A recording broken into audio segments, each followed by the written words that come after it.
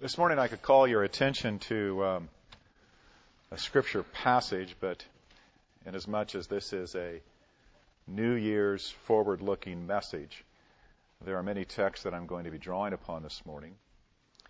And note particularly the title, The Extraordinary Purpose of Ordinary Christians, because that's the direction in which we're looking this morning. So the particular text I have listed in the bulletin is just one of many that we're going to be considering. John 17:3 tells us, Jesus was praying this. He said, "This is eternal life, that they would know you, the only true God, and Jesus Christ, whom you have sent." We'll say more about that verse and others as we look into our message this morning, but let's pray first. Our God and Father, we thank you for the privilege of Scripture, hearing it already this morning in the richness and fullness of what your word declares to us. Thinking, Lord, on the wonderful concepts, ideas, and truths that you've given to us as believers. Your great holiness, that your glory is revealed in Christ, that we are those who live not by bread alone, but by every word that proceeds from your mouth. That we as Christians are joined with people from every tribe and tongue and nation, because your house is a house of prayer for all peoples.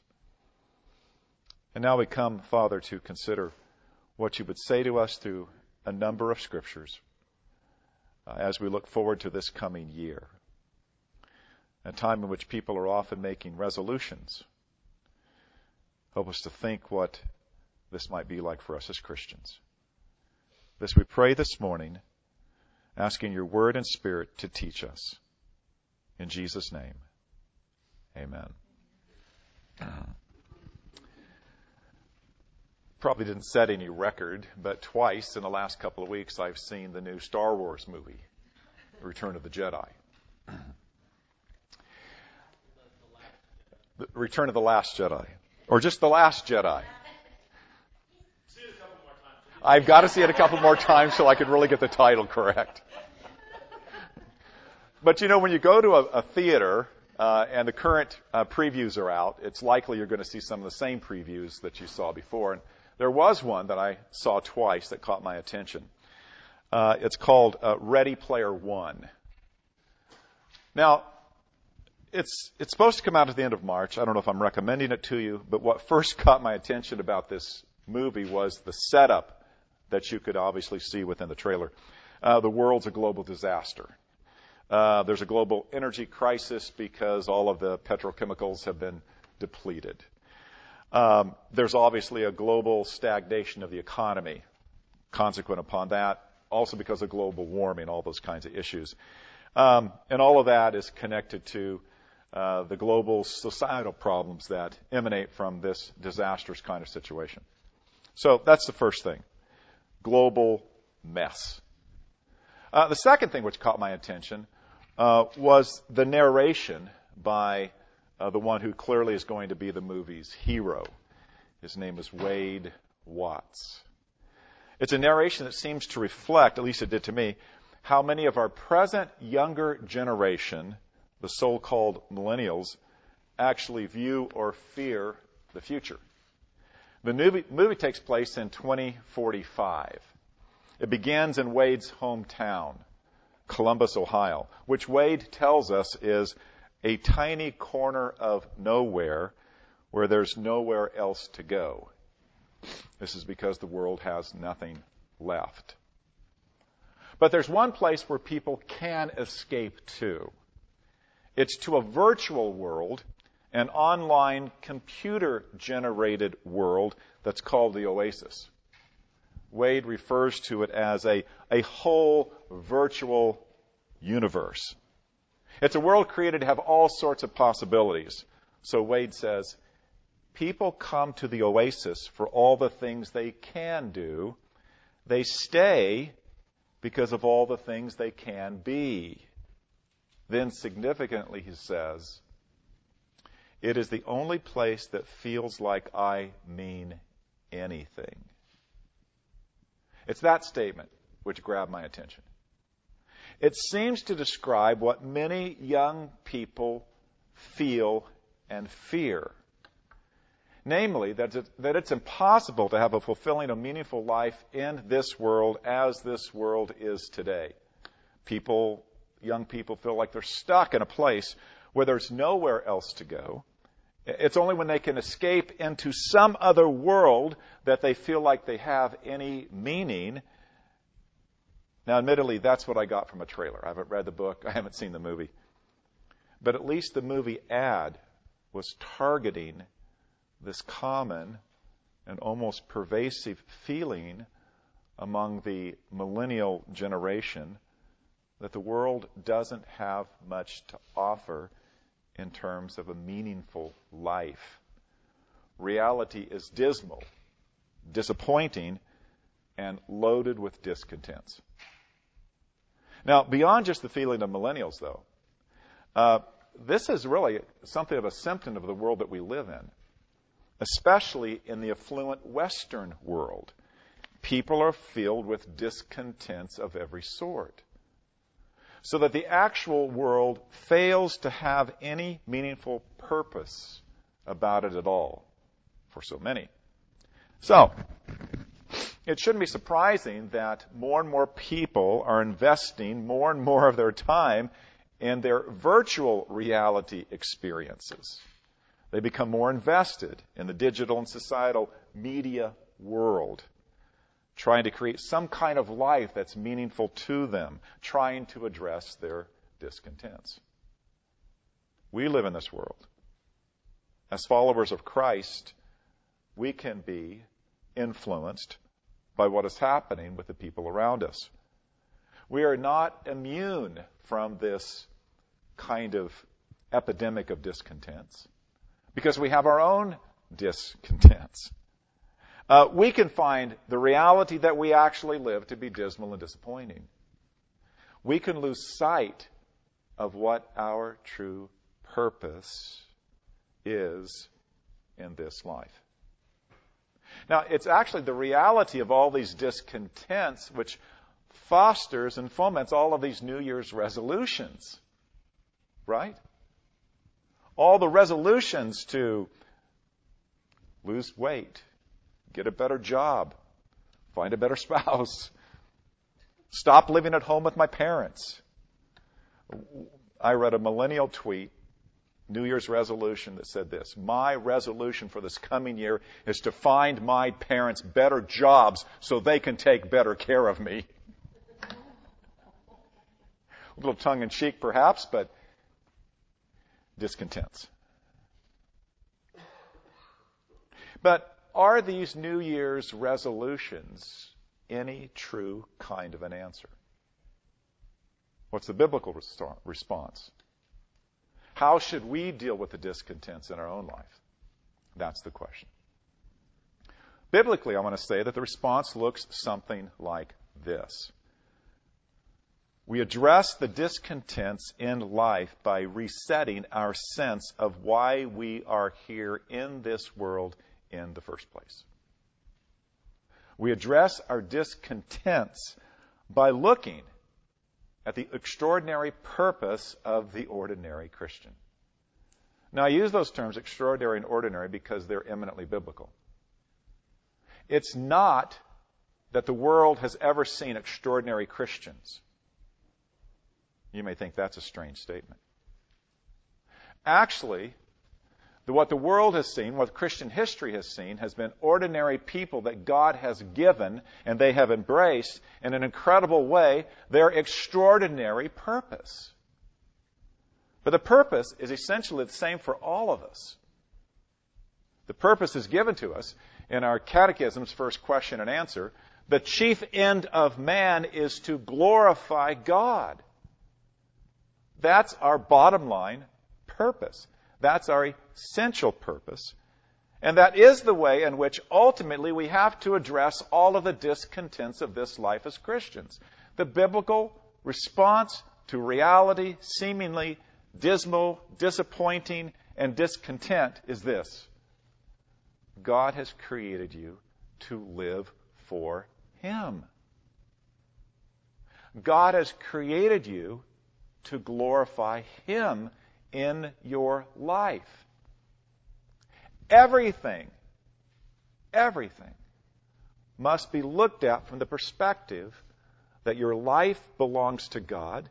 He sent Christ in this world to save you. He has redeemed you for this ultimate purpose, that you would live to the praise of His glory. That is how we reset our sense about life, and that is how we fundamentally have to address reality that's dismal and disappointing and filled with many kinds of discontents. Now, this idea of glorifying God as our central and essential purpose really is a complex idea as we find it broken down for us in Scripture. It's not like you can say we have one simple purpose to glorify God, because what it means to glorify God as is given to us in the Bible really has at least three essential parts to it.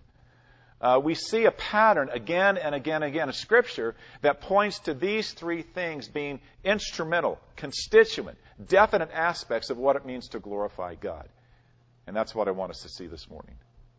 That to glorify God, to live with this purpose, to recognize that it's not just a New Year's resolution, but it's a daily resolution to live for the sake of the God who loved us, created us, and redeemed us.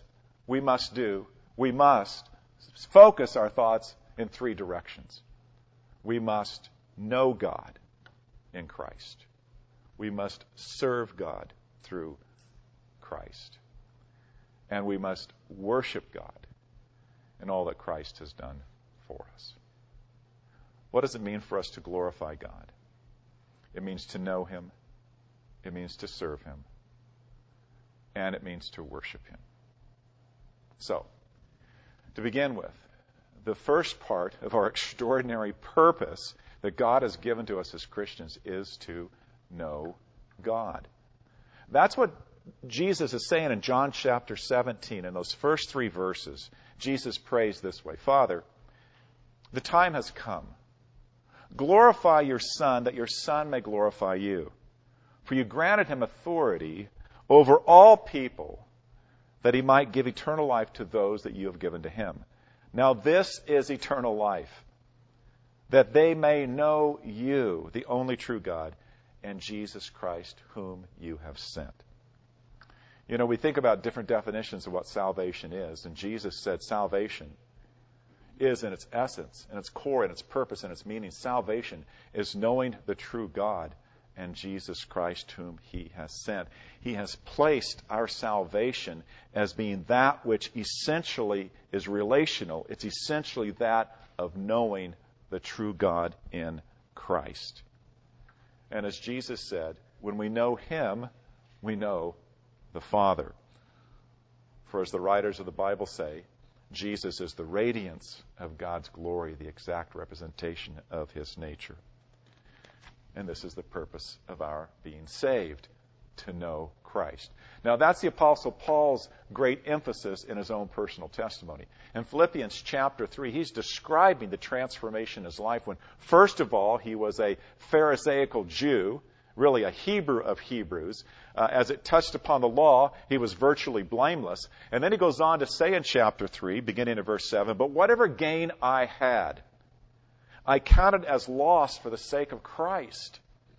Indeed, I counted everything lost because of the surpassing value of knowing Christ Jesus my Lord. And for His sake, I have suffered the loss of all things and just simply count them as rubbish, in order that I may gain Christ and be found in Him, not having a righteousness of my own based upon the law, but that which comes through faith in Christ, the righteousness from God that depends upon faith. Now notice all of that is salvation language, justification by faith language. It's all about how we're saved by trusting Christ, who gives us a righteousness we could never have by the law. But then the climax of this salvation discourse that Paul is giving out of his own personal testimony is this: that I may know Him, meaning Christ, and the power of His resurrection, and may share in his sufferings, becoming like him in his death. Paul's great passion in life, the way he saw his great purpose in life, the way he saw the essence of his salvation in life, was that he would know Christ. But this is not just simply some New Testament understanding of God's outworking of salvation in history. We often think that the Old Testament is all wrapped up in covenantal obedience and the law and all of that. But there's an important statement in Jeremiah chapter 9 where God says, look, it's all about knowing him. Jeremiah 9, 23, 24, God says, let not the wise man boast in his wisdom. Let not the mighty man boast in his might. Let not the rich man boast in his riches. But let him who boasts, boast in this, that he understands and knows me, that I am the Lord, who practices steadfast love, justice, and righteousness upon the earth. It's always been God's great purpose in saving us that we would come to know him, to have that relationship restored, to know the living and true God through his Son, Jesus Christ. But it's also the priority that Jesus had for his own disciples. There's an interesting story in Luke's gospel that has different ways of bringing that point to bear that are rather significant. Luke chapter 10, verses 38 to 42. Jesus is bringing his disciples into the town where Mary and Martha live. And they're providing household hospitality for 13 men. Now, Jesus is using that place, the house of Martha, in order to teach his disciples. When we get into the story, we read this. Jesus and the disciples were traveling along. Jesus entered a village, and a woman named Martha welcomed him into her home.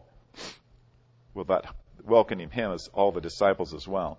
And she had a sister called Mary, who was seated at the Lord's feet, listening to his word. If you know anything about Jewish culture, there's several things amiss about Mary's behavior. A woman didn't join the company of men. Moreover, to sit at Jesus' feet carried a kind of cultural presumption with it. Verse 40, but Martha was distracted with all her preparations. Think about this. You know, one woman thought she was going to have her sister helping her. And she's preparing a meal for 13 hungry men. So she comes to Jesus and says to Jesus, Lord, do you not care that my sister has left me to do all the serving alone? And there must have been some expression on Jesus' face that indicated, yes, he was concerned about this, because the response is, then tell her to help me.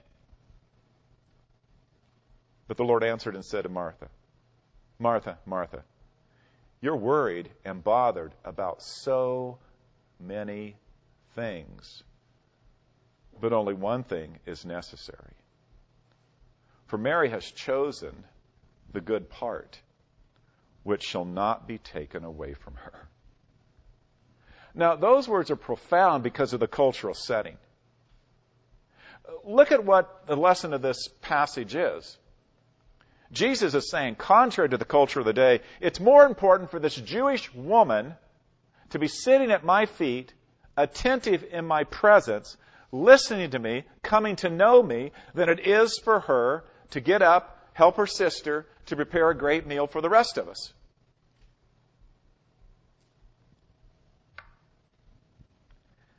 If that was true for a Jewish woman in that context and setting, how much more powerful the lesson would be to the disciples who were in training to become apostles. Because Jesus was saying to them, it is of greater importance that you, my disciples, my apostles, be attentive in my presence than it is to be actively involved in my service. There's a priority here that Jesus is expressing. Which really leads to a general truth for all of us Christians. Most of us have Martha temperaments. To neglect of the role that Mary played. We find it easier to be doing something for Jesus than it is to actually sit in the presence of Jesus. And Christ has said to us through this story, it is more necessary that you are attentive in my presence than it is for you to be active in my service. They're not opposed. Jesus isn't discounting action in his service or activity in his service. But he's saying this. If we're to choose a model for the Christian life, Mary or Martha, you better choose Mary. If you're going to follow anyone in terms of an example of what it means to be the kind of Christian you need to be, what kind of purpose you need to live, what your priorities need to be, you better choose Mary. It is more vital for us to know Christ and to come to know him deeply than it is for us to be actively involved in his service. Now,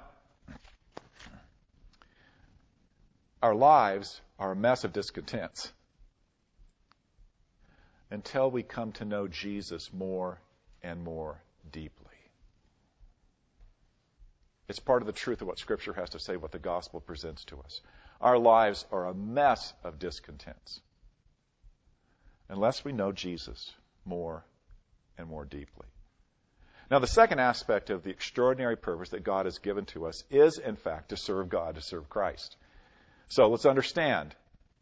This is not in opposition to the first priority, to know Christ, but it doesn't subtract from this aspect of our purpose. Rather, knowing Christ must precede serving Christ. Jesus himself said so, John 15, verse 5, apart from me you can do nothing. And that apart from me was abiding in him, knowing him, was the absolute essential basis for really doing anything for Christ. Jesus expects us to serve him, but Jesus expects us to serve him out of knowing him. But this aspect of serving Christ is stated so well in Philippians chapter 2. In verse 5, the paradigm, the model, the imperative is there. Paul says, have this mind in you, which is yours in Christ Jesus. Now, what do you mean by that? Well, that's the passage that introduces the incarnation of Christ. That Jesus, existing in the form of God, doesn't hold on to his status as God, but is willing to empty himself by becoming a servant, the incarnation. And in obedience as a servant, he's obedient to the point of death. Now, Paul is presenting that as the model, the paradigm, the example for what it means to serve Christ. The phrase, have this mind, in the Greek is one word. It's an imperative. But it means to think a particular way. It means to think thoughtfully toward a particular purpose. So have this particular purpose in mind, which was in Christ, which was to be a servant. The whole point of Jesus doing this was he was behaving, acting, adopting, taking the humble route of being a servant for the sake of our salvation. And so Paul is saying, this is your purpose too. Have this mind in you, which was also in Christ. Now, what does this look like? It's interesting that in the New Testament, there are anywhere from 7 to 10 different words that can be translated as service. But 3 particular word groups show up again and again with reference to service that looks like worship or worship kinds of service, service that looks like ministry care toward others, and service that looks like specifically the kind of service that a servant gives to a master. So, very quickly, there's service that counts as worship. The Apostle Paul refers to this in the beginning of the book of Romans. when he says, I thank my God through Jesus Christ for all of you because your faith is being proclaimed in all the world. For God is my witness that I serve with my spirit in the gospel of his Son. Now, the word serve there is a particular word that carries with it temple worship connotations. It was a word that was used of the priests in the temple. In other words, what Paul is saying is that my gospel witness in the world, my gospel witness to you, has this kind of Old Testament worshipful, sacred religious character. He makes that very clear toward the end of Romans in chapter 15 when he puts it this way, verses 15 and 16. But on some points I've written to you very boldly by way of reminder because of the grace given to me by God. Then verse 16, he says, to be a minister of Christ Jesus to the Gentiles. And here are the key words. In the priestly service of the gospel, so that the offering of the Gentiles may be acceptable, sanctified by the Holy Spirit.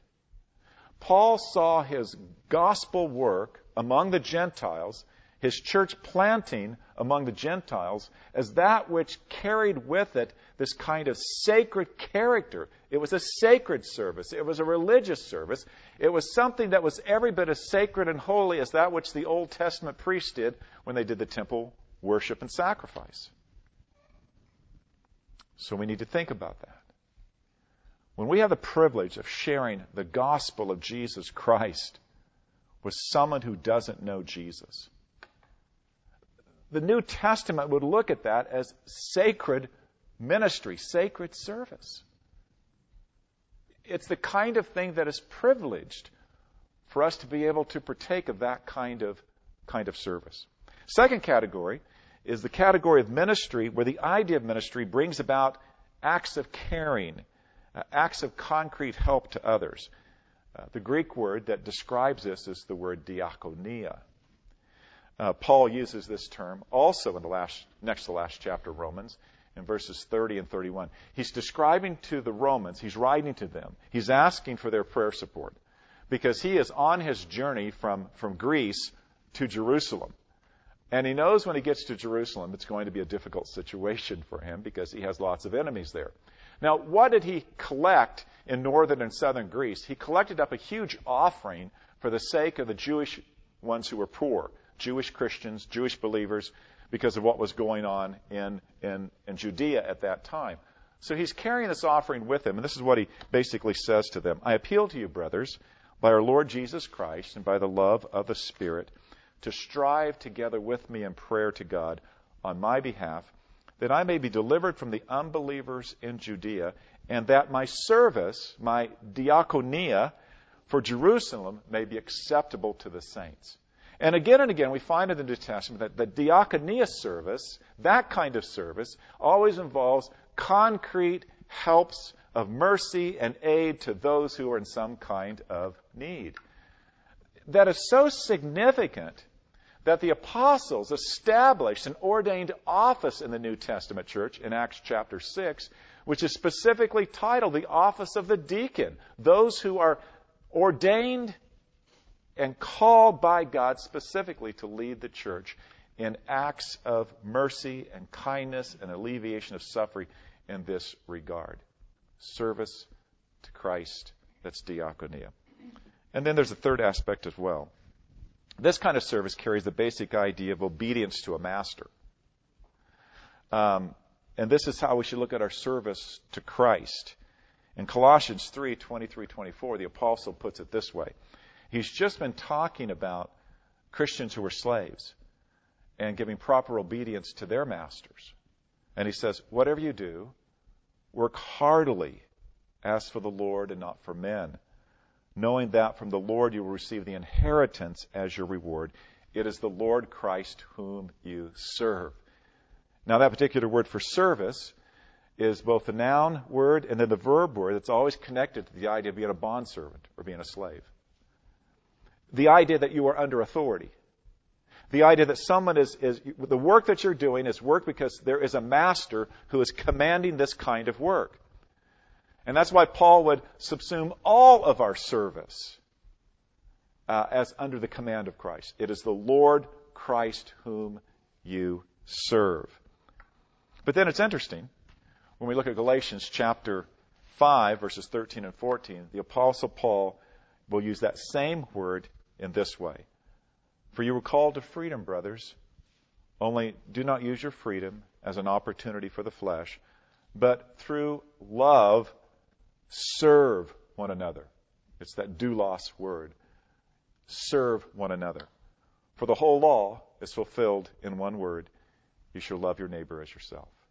Which is to say, believer, child of God, brothers and sisters in Christ, you are under the authority of Christ.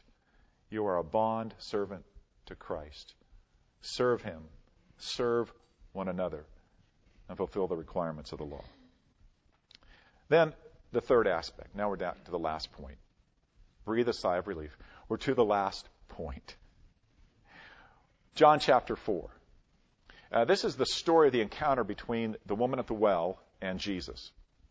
And when they're talking, and Jesus has all this prophetic insight into her life, of course, the subject of worship comes up.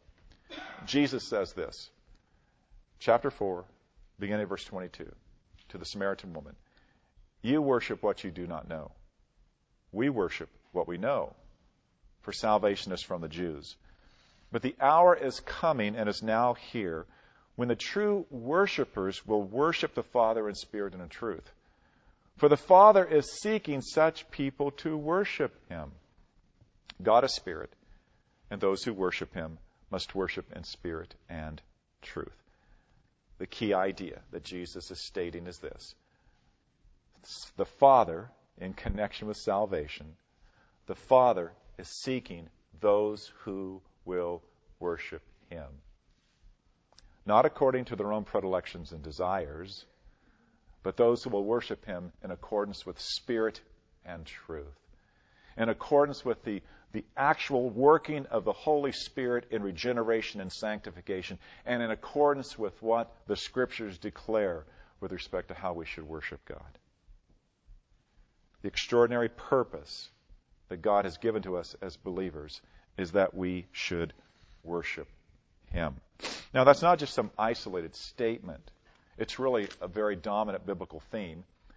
1 Peter chapter 2, Peter says, but you are a chosen race, a royal priesthood, a holy nation, a people for God's own possession, that you may proclaim the excellencies of him who called you out of darkness into light. That's worship. Proclaiming the excellencies of the God who has sovereignly called us out of darkness into his light. What's interesting there is Peter is quoting from the Greek translation of the Old Testament, the Septuagint. And the very words that he uses when he says royal priesthood and holy nation are identical to what we find in Exodus chapter 19, verses 5 and 6. Identical. In that passage in the Old Testament, God says to his people Israel, now therefore, if you will indeed obey my voice and keep my covenant, you will be my treasured possession among all peoples, for all the earth is mine, and you shall be to me a kingdom of priests. The Greek phrase, Greek translation of the Hebrew there means royal priesthood and a holy nation. God's people have always been characterized as those who've been called out of darkness into light, that they might be able to proclaim his excellencies. And so we find in the book of Revelation two very significant passages in which this connection is demonstrated between the saving work of Christ and our calling to be that royal priesthood, those priests who will worship God. So in chapter 1 of Revelation, verse 5, the words come, to him who loves us and has freed us from our sins by his blood and made us a kingdom, priests to his God and Father. To him be glory and dominion forever and ever. And then in chapter 5, which speaks about the Lamb who's slain, worthy are you to take the scroll and to open its seals, for you were slain, and with your blood you did purchase for God from every tribe and language and people and nation. And you have made them a kingdom and priests to our God, and they shall reign upon the earth. The same idea, repeated often. God has saved us to worship Him. The practical outworking we find in what Paul says in Romans 12, verses 1 and 2. He says this, I appeal to you, brothers, by the mercies of God, to offer your bodies as living sacrifices, holy and acceptable to God, which is your spiritual worship. And then he goes on to say, because that is so, do not be conformed to the patterns of this world, but be transformed by the renewing of your minds. Now, what is Paul saying? Paul is saying that it is our purpose, in view of the mercies that God has given to us in salvation, to live with one great and grand purpose, which is the purpose of worship. To give ourselves always, completely, body and soul, over to the Lord, and to look at life from the perspective we have been called by God to know Christ and to serve Christ and to worship Christ. Nothing is as countercultural to the patterns of this world than to be those who would live for the sake of giving God glory. So we put this all together, beginning of a new year, against the reality of the discontents that the world can bring us. When we live for the here and now, when our purposes in life are focused on this life, we will only see the world as dismal and disappointing. We will constantly suffer many discontents. Listen, God in His great mercy does not want a fallen world to find satisfaction. He would want every human being to experience the fallen world as Solomon did. Vanity of vanities. All is vanity. All things are full of weariness. The eye is not full of seeing. The ear is not filled with hearing. What is crooked cannot be made straight. What is lacking cannot be counted. All is vanity, a striving after wind. There is nothing to be gained under the sun. God would want the entire fallen world to experience the discontents which Solomon experienced when he considered the world apart from God. Life that does not have Christ at its center is vanity. This is the source of the world's discontents. What fallen people pursue as their purposes cannot satisfy human longings when God has placed eternity in their hearts. The heart craves for something so much more. And that something is what God has given to us in our salvation. An extraordinary purpose to address the discontents of life. We're called to glorify God, to know Christ, to serve Christ, to worship Christ. Life has little in the way of discontent when we're able to find our purpose and satisfaction in Him. Let's pray. Father, help us.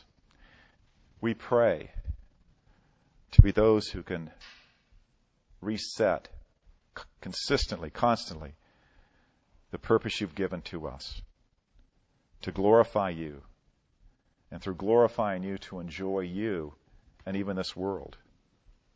In Jesus' name, amen.